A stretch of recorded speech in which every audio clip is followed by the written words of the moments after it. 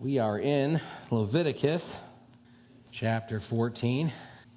All right. Blonde hairs all over me at all times. It's the one thing I was not prepared for in this life. You know what I mean? Was the amount of blonde hair that I'd be too much blonde hair. Whoever thought that would be an adverse thing? But it is why it's like, oh, I wonder who that is. You know. Sometimes it's in the food, though. You know. You know. Lord, I apologize. Let's start with a word of prayer. Heavenly Father, we come before you in Jesus' name, and we thank you so much for your grace and your mercy, Lord. And we ask now that as we cover chapter 14 of your book, Father, that you would instruct us and train us and teach us, Lord, and that you would encourage our hearts this morning and build us up, edify us in the faith, Lord. Chisel away at our hearts, Lord, the things that need to be chiseled away, Father. Give us surrender before you, Lord, to allow you to have your way in us. And we pray, Father, that you would mold us and make us, Lord. We pray that you would encourage us and instruct us. And, Father, that you would be day by day, Lord, building us up in our not only in our knowledge, Father, but in our faith. And most importantly, Father, in our love, the love that we have to you. And then the love that we have through you to other people, Father. We ask and pray that you would help us to be a light and to be salt, Father, and to be a savory aroma, Lord, of an offering made up to you, Father, in this world that we live in. And people who are looking for hope and truth and love and life would see it in you through us, Father. In Jesus' name we pray. Amen. Amen. Leviticus chapter 14, by all accounts, shouldn't be there. How do you like them apples? Heretic! It's instructions on what to do in the day that someone is cured of an incurable disease. That shouldn't be there. That's impossible, right? What is all this for?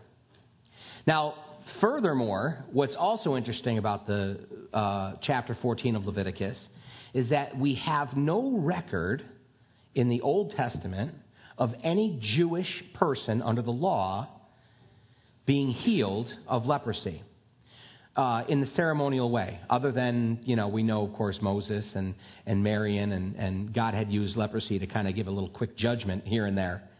But as far as someone who was afflicted with leprosy, and then was healed of leprosy and went into the temple or into the tabernacle to offer these prescribed sacrifices, we have no record of that. We'll get into that a little bit more, but let's read through chapter 14. Of course, chapter 13, Dad covered last week, and it's how to spot leprosy. It's what it looks like, what to look for. God gave the instructions. It wasn't up to the priest. Interestingly enough, when you go through the Old Testament and you read through the laws, a lot of the things you say, well, I don't get God. I don't get God. I don't get why God would do that. I don't get why God would allow that. God knew that he was delivering the law, his perfect law, into the hands of corrupt men. Not all of them, and not all of the time, but some of them all of the time. There's always going to be corruption. There's always going to be someone who's going to use the things of God to their own advantage, or to use the things of God even to hurt somebody else, or use the things of God as an allowance to do things that they really ought not to do. And God actually put that into the law.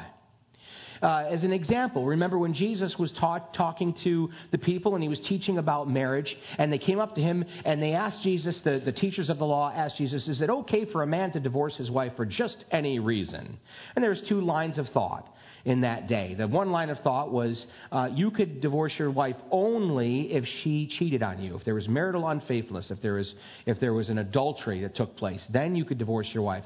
But no other reason should you ever be divorced. And the other line of thought was that if you found any kind of uncleanness in your wife, let's say, for example, you're eating your oatmeal and there was a blonde hair 3 feet long that you had to pull out. That's an uncleanness. And, honey, that's it for you. You're out of here, okay? And I write her up a certificate of divorce. There's your walking papers. Hit the road. Really, that's how they thought. You've come a long way, ladies, right? Now you can write the certificate. No. But that was the two line of thoughts. And so they came to Jesus with this. Everything that they did coming to Jesus was to test him. It's interesting when you talk about the Pharisees and the Sadducees. These were learned men. These were men that knew the law forwards and backwards. They knew about the things of God, but they did not have eyes to see, and they did not have ears to hear, and they did not have hearts that had any desire whatsoever to receive any of the good things of God. And so no matter what Jesus said and no matter what Jesus did, that showed unequivocally beyond the shadow of a doubt that he was exactly who he claimed to be, because he was not what they wanted him to be. There was never going to be any day, any time, any place whatsoever that they were ever going to receive anything from him. And that culminated in the day when they were crying, "Crucify him, crucify him." And Pontius Pilate was saying, "Why? Why? What thing has he done?" And he was referring to Jesus as their king. And remember what they cried out: "We will not have this man to rule over us." Oh, they just hated Jesus. They hated Jesus. You ever think to yourself, what makes people hate Christianity? And I know Christianity is very large, whether it's true biblical Christianity or just Christianity. We could argue about that, and Christianity is all over the place, and people scoff at the very idea that Christians are persecuted in this country. I'm not talking about persecution. We really don't face any kind of real persecution compared to what they're going through in Iran and in China and places like this. But what is it about Christianity that makes people seethe? What is it about Christianity that drives them to mock? What is it about Christianity that drives them to call you out at any instance that they possibly can as being, you're hateful? They say it like this. You're hateful. It's like, am I? I don't. My face doesn't look like that. I'm just living my life. You know what I mean? Like, Jesus loves you. Jesus did not come into the world. He said that of himself. He didn't come into the world to condemn the world, but that the world through him might be saved. The world stood condemned already because of sin. Jesus came to save. God doesn't send anyone to hell. God doesn't condemn anyone to hell in the sense that he says, "I want you to go to hell." God provided the way out for all of mankind through Jesus Christ. If you reject Jesus Christ, if you reject that gift, if you say to yourself within your heart, "I will not have that man to rule over me," you are choosing sides. And there's only two sides. There ain't no middle. There's two sides. And the Pharisees chose against Jesus. They hated him. There was nothing he ever could have done, and so there was nothing that he ever could have said that they would have received. So anytime that they were coming to Jesus, they were testing him. It was never they really wanted to know something. Imagine how the Gospels might be different and the different things that might be written to them if Pharisees had really brought real questions to Jesus. Really deep questions that had been astounding them and just making them ponder upon the law and ask God, what is this? And what is the deeper truth? Imagine if they brought those things to Jesus, the text that we might have. Imagine. When he was 12 years old, he was in the synagogue or in the temple. And remember, Joseph and Mary, they leave Jerusalem, heading back home. Now, wait a minute. Where's Jesus? It's like, really? Really? You had one job. You know what I mean? Jesus, of all your kids, to me that speaks to the fact they never had to worry about Jesus. Jesus was always where he was supposed to be, and he was always doing the things he was supposed to be doing. So when he wasn't where he was supposed to be and doing what they thought he ought to be doing, they were amazed and perplexed and dismayed. But where did they find Jesus? 12 years old. He's in the temple, and he's teaching from the Word of God. He's expounding it and opening it up. You ever read that and go, ugh? Like if I'm one of those guys, I'm like, I'm going to go visit that kid's town like every other month and see what's up and just watch him. I mean, no. Like, 12 years old, imagine what he had to say at 33. I mean, maybe he had all the same knowledge at 12. That's another question. But here Jesus was, I'm way off the path here. They had come to Jesus to test him by saying, is it okay or is it lawful for a man to divorce his wife for just any reason? And remember what Jesus said. He said, you have heard it written, oh boy, you shall write her a certificate of divorcement, but from the beginning it was not so. God created them male and female, and what God has joined together, let no man separate. Remember that they followed that up with, then why did Moses say you should write her a certificate of divorcement? Remember what Jesus said to him? because of the hardness of your hearts. And then he said, but from the beginning it was not so. God created the male and female. But he said it's because of the hardness of your hearts that God wrote that. And when we get to the laws of divorcement, you'll see all of the things that God put in the law to protect women. Because nobody else was protecting women. And so God put things within the law, within that fallen culture, to protect women. You shall not deal treacherously with your wife. Okay? That's just one example of the things that are in the law that we go, why? What is that for? But God knew it's because we're people. It's because we're people. But this is a totally different example of that. Why is this here? Leviticus chapter 14. Why would God go into such detail? We're going to talk about that today.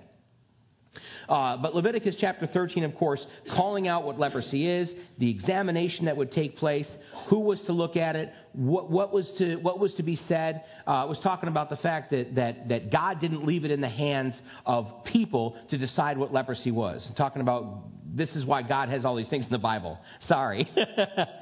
The reason that God laid it out in detail was so that it was not up to any, because this is a death sentence. This is a death sentence. And you don't want to go in to find out if you got leprosy and, oh my goodness, look, it's Bill. Bill hates me. Bill can't stand me. I don't want Bill to examine me. They were to go by the word. They were going to go by the law. The same thing holds true for us. Anytime we're talking about sin, anytime we're talking about looking out at the world or talking to people or whatever the case may be, what's right, what's wrong, what's okay in the world today that we live in, we still go by the word of God. You know, what do you think about this? Who cares what I think about it? It doesn't matter what I think about it. My job is to love people. My job is to point people to Jesus Christ. My job is to be a blinking, flashing neon sign this way to Jesus. I don't have to worry about what particular sin they're entangled in. Like I got room. Right?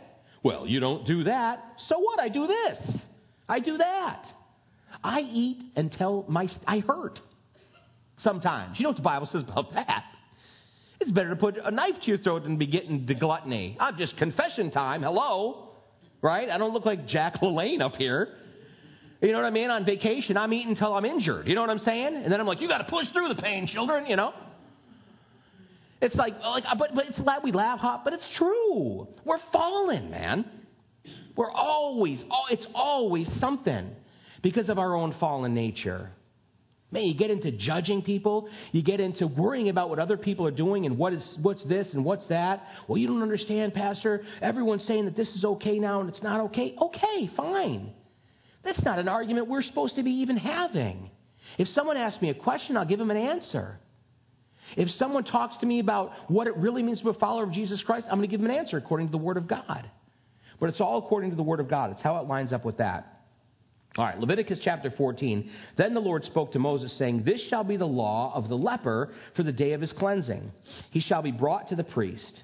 And the priest shall go out of the camp, and the priest shall examine him. And indeed, if the leprosy is healed in the leper, then the priest shall command to take for him who is to be cleansed 2 living and clean birds, cedar wood, scarlet, and hyssop. And the priest shall command that one of the birds be killed in an earthen vessel over running water.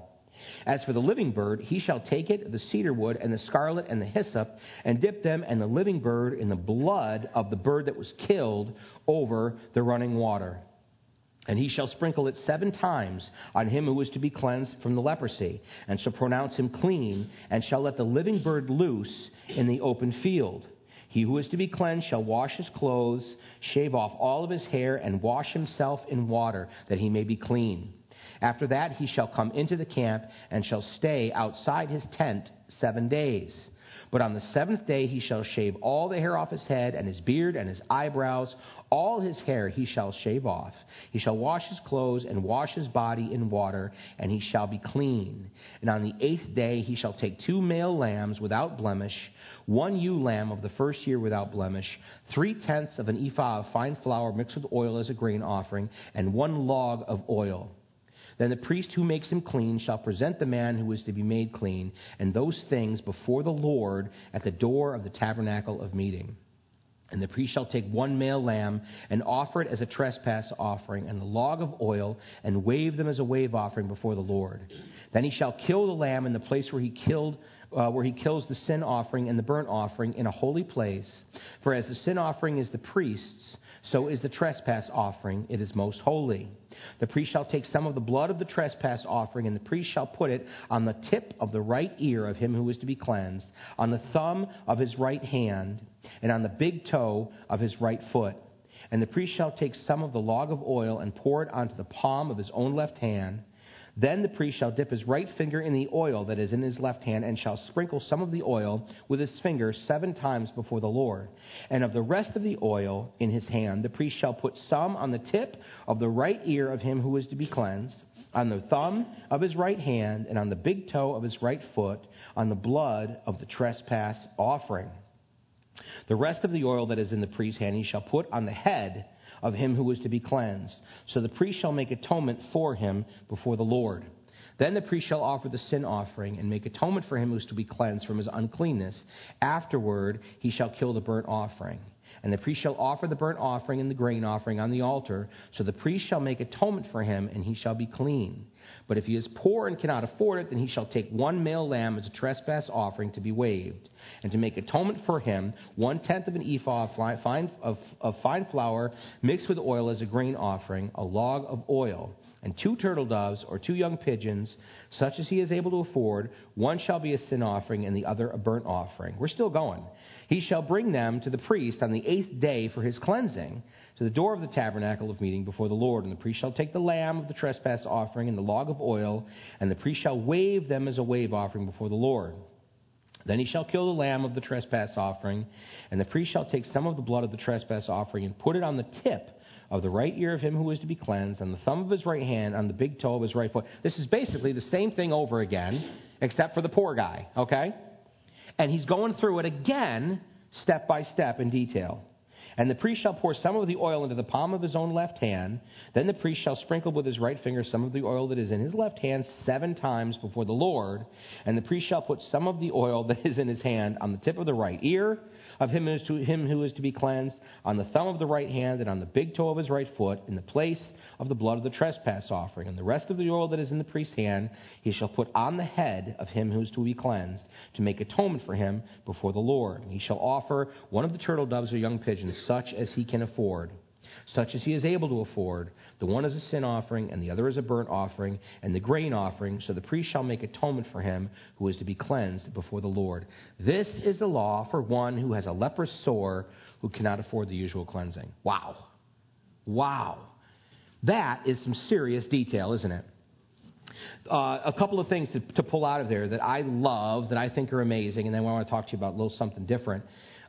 This is the law. And the first thing that we see at the beginning of chapter 14, the priest in verse 4, the priest shall command to take for him who is to be cleansed 2 living and clean birds, cedar wood, scarlet, and hyssop. And the priest shall command that one of the birds be killed in an earthen vessel over running water. And as for the living bird, he shall take it, the cedar wood and the scarlet and the hyssop, dip them in the living bird and the blood of the bird that was killed over the running water, sprinkle it 7 times on him who is to be cleansed from leprosy, shall pronounce him clean, and shall let the living bird loose in the open field. And then it's all the sacrifices that come after that. But I love the sacrifices. There was also the scapegoat sacrifice. But any time that there's this clear, beautiful picture of what Jesus Christ did for us, and particularly here where you have a bird that is taken and it's killed over running water into an earthen vessel. And I just love that because we are earthen vessels. Right? The Bible talks about us being earthen vessels.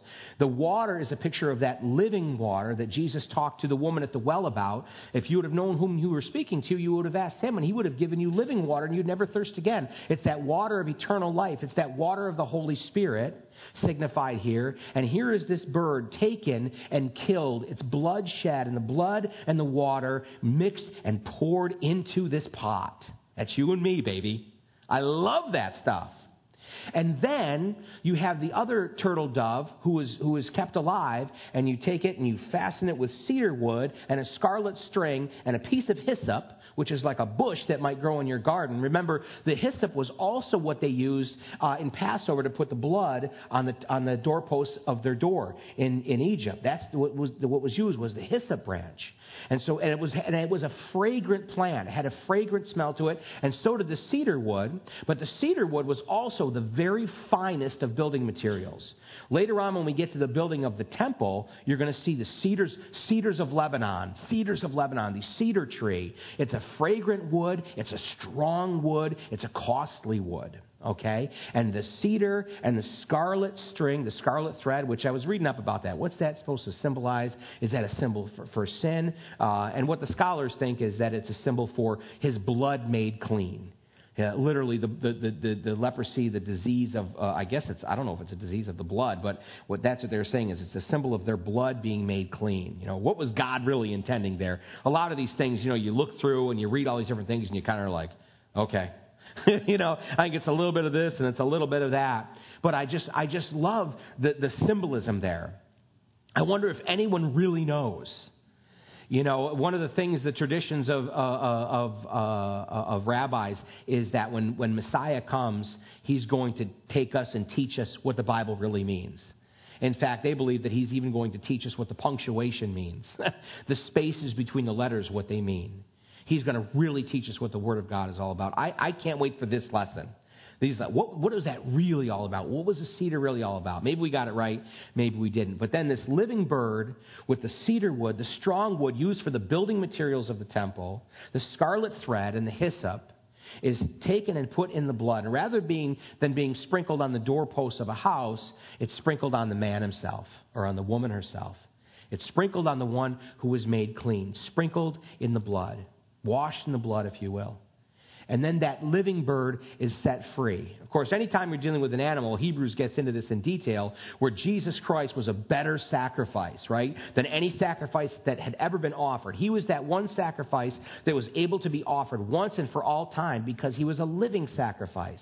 He was the Son of God. He was put to death and yet raised himself to life. No animal could ever do that. So you got to use two birds, right? Or you got to use two goats.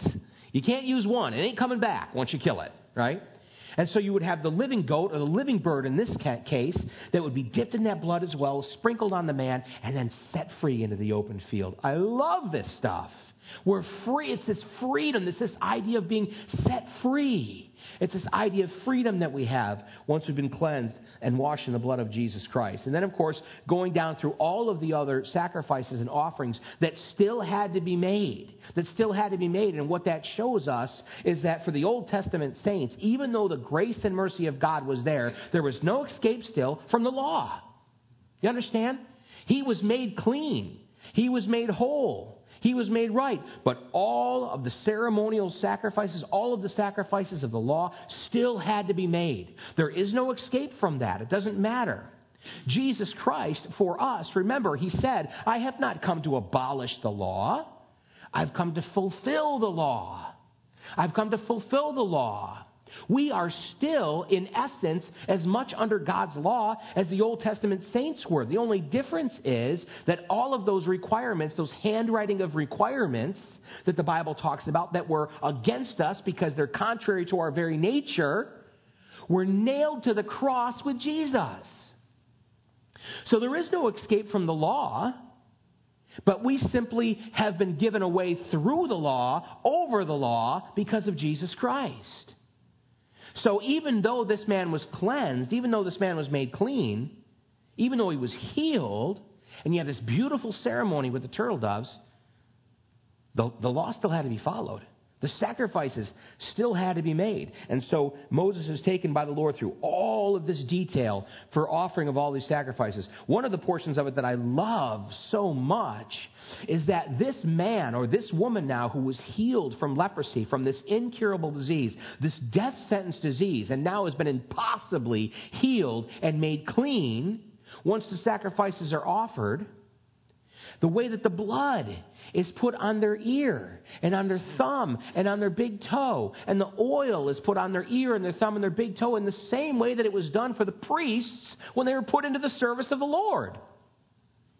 This person is now a living testimony. I love it when the Bible says that we are a kingdom of priests. We are a chosen nation. We are a royal priesthood.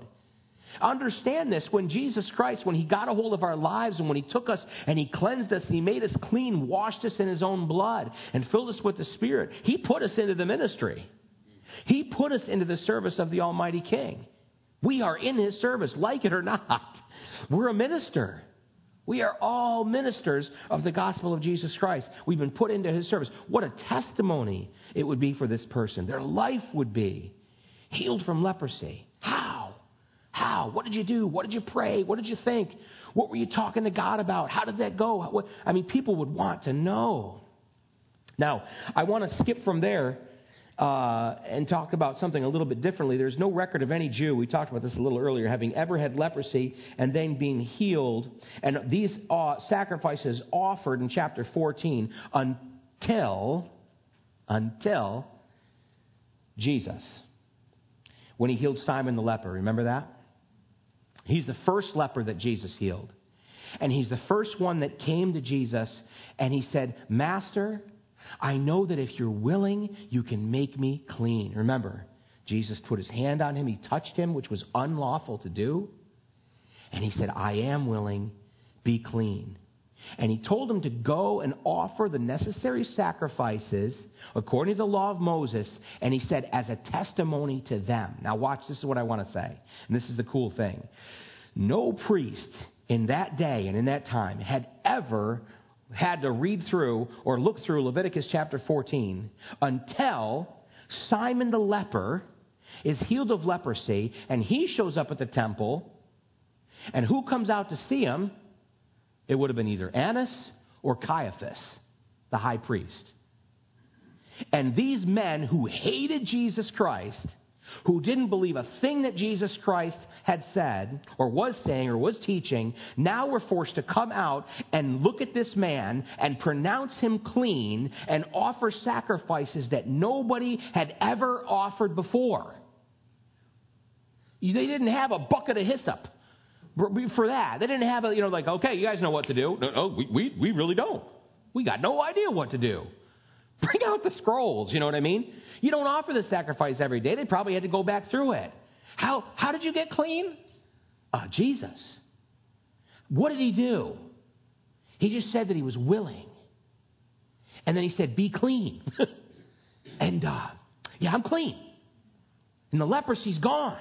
And he told me to come to you as a testimony to you and have you offer these sacrifices. What? What must they have been thinking?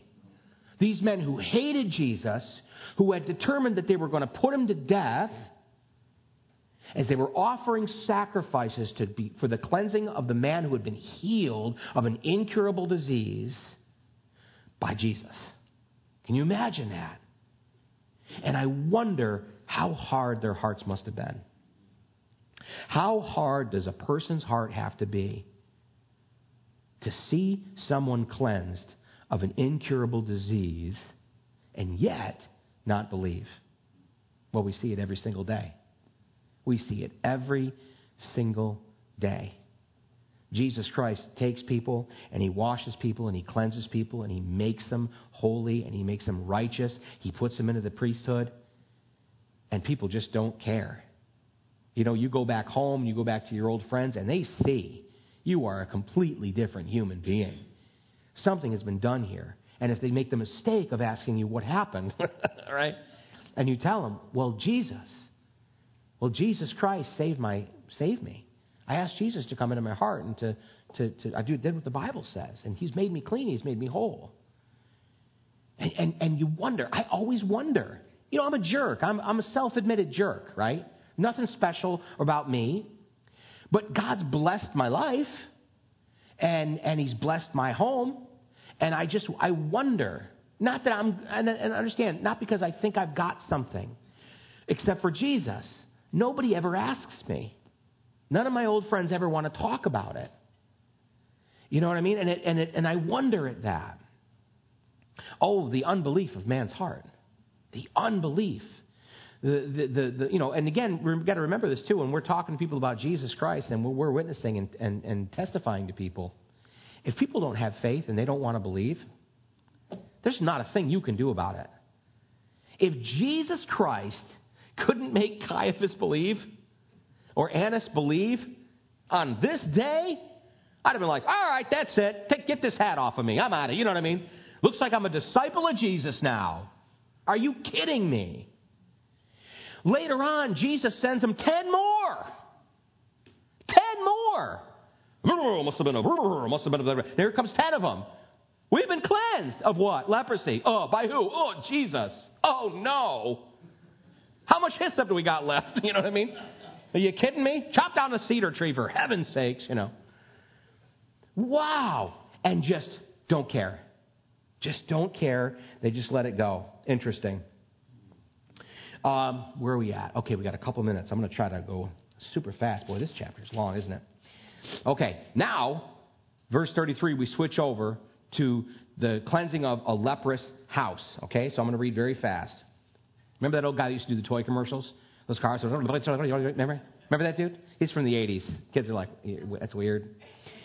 The Lord spoke to Moses and Aaron, saying, when you have come into the land of Canaan, which I will give you as a possession, and I put the leprous plague on a house in the land of your possession, and he who owns the house comes and tells the priest, saying, it seems to me that there is some plague in the house, then the priest shall command that they empty the house before the priest goes into it to examine the plague, and all that is in the house may not be made unclean. And afterward the priest shall go in and examine the house. And he shall examine the plague, and indeed if the plague is on the walls of the house with ingrained streaks, greenish or reddish, which appear to be deep in the wall, then the priest shall go out of the house to the door of the house and shut up the house 7 days. And the priest shall come again on the seventh day and look, and indeed if the plague is spread on the walls of the house, then the priest shall command that they take away the stones in which is the plague, and they shall cast them into an unclean place outside the city. And he shall cause the house to be scraped inside all around, and the dust that they scrape off they shall pour into an unclean place outside the city. Then they shall take other stones and put them in the place of those stones, and he shall take other mortar and plaster the house. Now if the plague comes back and breaks out in the house, after he has taken away the stones, after he has scraped the house, or after it is plastered, then the priest shall come and look, and indeed if the plague is spread in the house, it is an act of leprosy in the house, it is unclean. And he shall break down the house, its stones, its timber, and all the plaster of the house, and he shall carry them outside the city to an unclean place. This poor guy. Moreover, he who goes into the house at all while it is shut up shall be unclean till evening. And he who lies down in the house shall wash his clothes, and he who eats in the house shall wash his clothes. But if the priest comes in and examines it, and indeed the plague has not spread in the house after the house was plastered, then the priest shall pronounce the house clean, because the plague is healed. And he shall take to cleanse the house 2 birds, cedar wood, scarlet, and hyssop. Then he shall kill one of the birds in an earthen vessel over running water, and he shall take the cedar wood, the hyssop, the scarlet, and the living bird, dip them in the blood of the slain bird and in the running water, and sprinkle the house 7 times. And he shall cleanse the house with the blood of the bird and the running water and the living bird with the cedar wood, the hyssop, and the scarlet. Then he shall let the living bird loose outside the city in the open field, and make atonement for the house and make it clean. This is the law for any leprous sore or scale, for the leprosy of a garment and of a house, for a swelling and a scab and a bright spot, to teach when it is unclean and when it is clean. This is the law of leprosy. Isn't it fascinating? Isn't it interesting? The law of leprosy concerning leprosy within a house, within a home. Isn't that interesting? Isn't that amazing? Now, obviously, on a very practical level, God wants to prevent some sort of leprosy that is on the stones. Again, see, even if this is like, how is that possible? You know what I mean? What happened to you? I got sick. Why? My house. House made me sick. You know what I mean? House gave me this disease or that disease. Remember, before any of this instruction was given, God says if there's leprosy in a house, because God has put the leprosy there as a judgment. Remember, they're going into the land of Canaan. Let me just give you an example of Canaanite life. It was considered good luck. It was considered good fortune that when you were building your house, you would have your wife, your wife would get your wife pregnant, she would have a baby, and then you would take that brand new baby and you would put it in a clay jar, stop it up and put it in the wall and then build the wall. That's good fortune in Canaan. Okay? You want to, when God sends them in, he says, I want you to wipe out the Canaanites, I want you to wipe out that culture, I want you to completely put it to the ground, I want nothing left. God's mean. This is Canaan. There's so many other things we can't talk about in mixed company. This is one of the things. Of course, it reminds me of our culture a little bit. How many babies have been sacrificed over a career, over I'm not over this, over me, the selfishness. We worship ourselves now, though.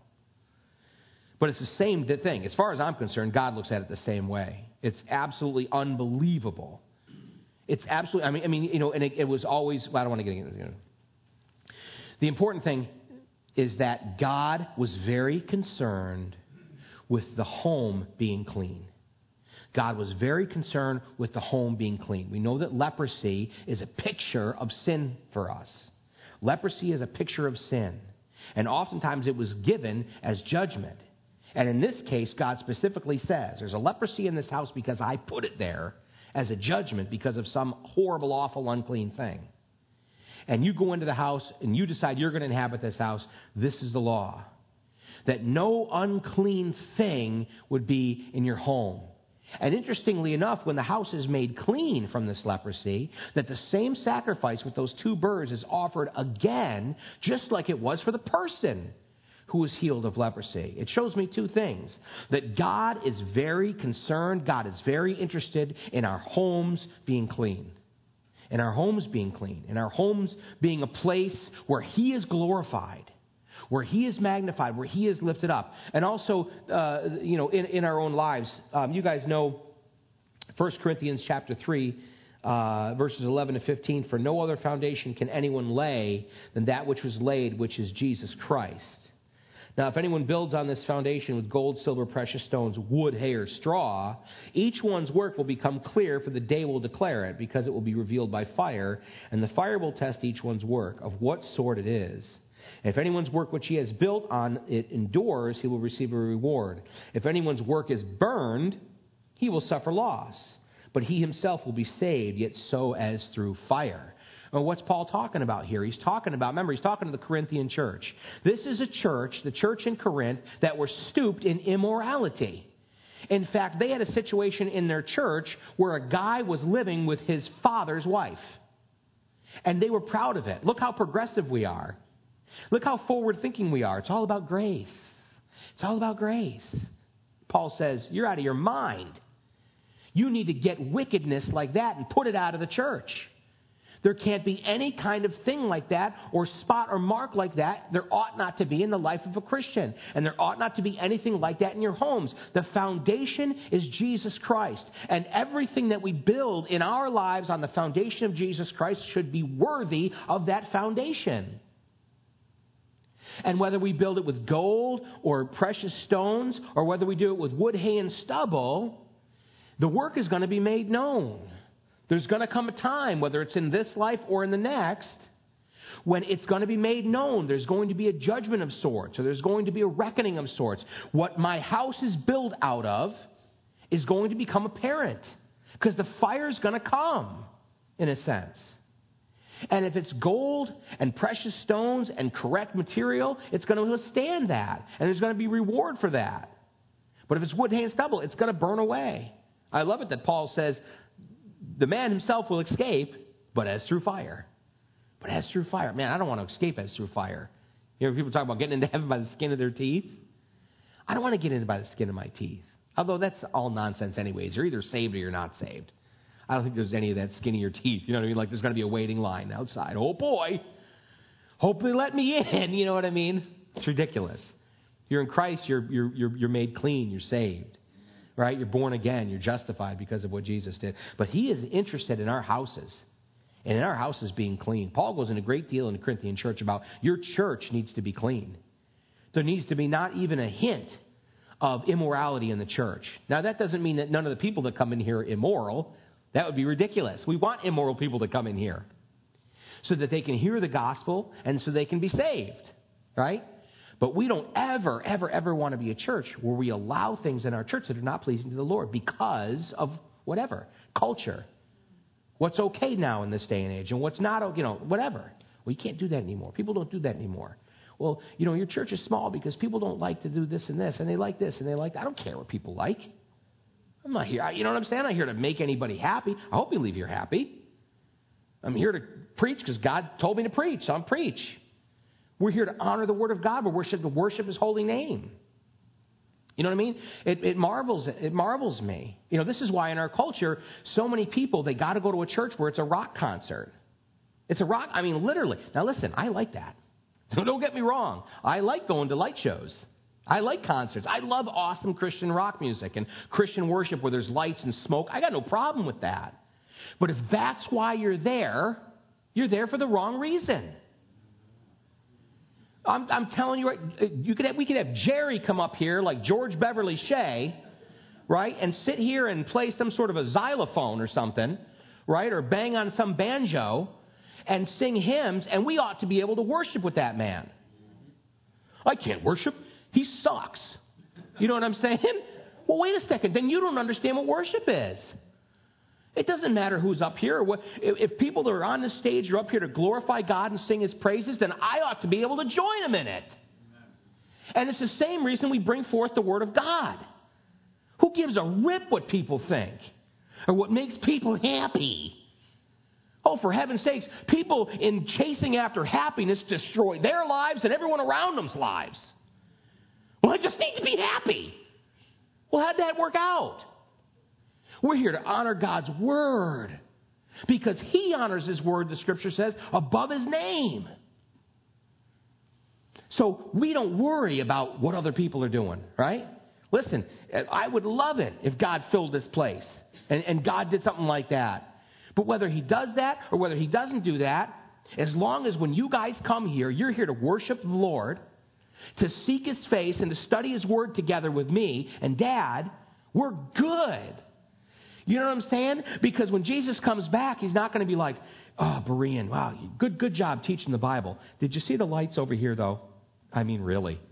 That's where it's at, buddy. The lights over here. I'm not trying to put down any other churches at all in any way, shape, or form. I'm only speaking about what the heart is of each individual person, whatever that is. Our culture is what it is, right? I don't have to explain that. Our culture needs to be titillated. It needs to be satisfied when? Now. I want it now. I want instant gratification. I want to feel good. I can't have any inconvenience in my life. I can't have any discomfort in my life. There's a pill for that. Right? There's a pill for that. There's a pill for that. There's a pill for that. There's a pill for that. Some people need the pills. You understand what I'm saying? Some people need the pills. But what I'm saying is there an abuse like there's never been in the history of the world because of a culture that has to feel good about itself all the time. God doesn't want you to feel good about yourself all the time. God wants you to be able to walk in your house and go, get the sledgehammer, this wall's coming down. Because who cares about that? What you don't understand. What that wall means, I don't care. God doesn't care. God wants you healthy and whole from top to bottom, stem to stern, man. Right? That's what it's all about. And you think of this poor guy. He's got to bust his whole house down and carry it out to an unclean place. Oh, I wonder what Bill did. You know what I mean? And but you know what? God bless that man.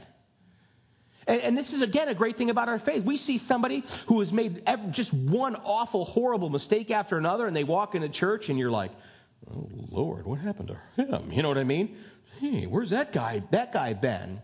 He's probably, or she's probably in the midst of maybe having her entire house broken down around her. That's okay, too. That's okay, too. Hey, let me help you carry that garbage out to an unclean place, and then let's build a new house. And the person who has the desire to allow their own house to be broken down and taken to an unclean place just so God can build something new in their life, God bless that person. That's how God is. He's the God of new beginnings. He's the God of second and third and 8 millionth chances. Hey, listen, I don't care what your leprosy is. I don't care what kind of spots you got in your house. All I care about is what are you going to do about it? What am I going to do about it? The spots in my house. The blemish is on my heart. What am I going to do about it? I want to be cleansed. And just like Simon the leper, Lord, if you're willing, you can make me clean. Jesus' answer never changes. I am willing. Be clean. Be clean. Amen? Let's pray. Heavenly Father, thank you for your word. Lord, thank you so much for teaching us, Lord, from your book.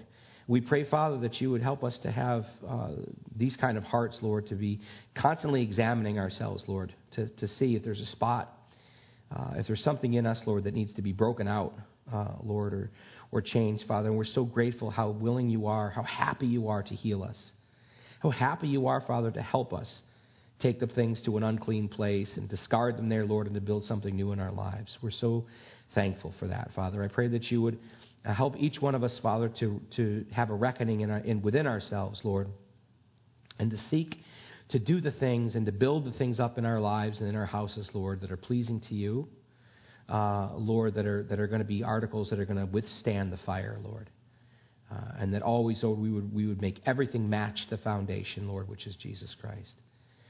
We love you. We praise you. We thank you, Father, for all that you've done, for all you're doing, and for all that you're going to do. And we ask, Lord, only that we would be found in your will and doing what you've called us to do when you return, Lord. In Jesus' name we pray. Amen.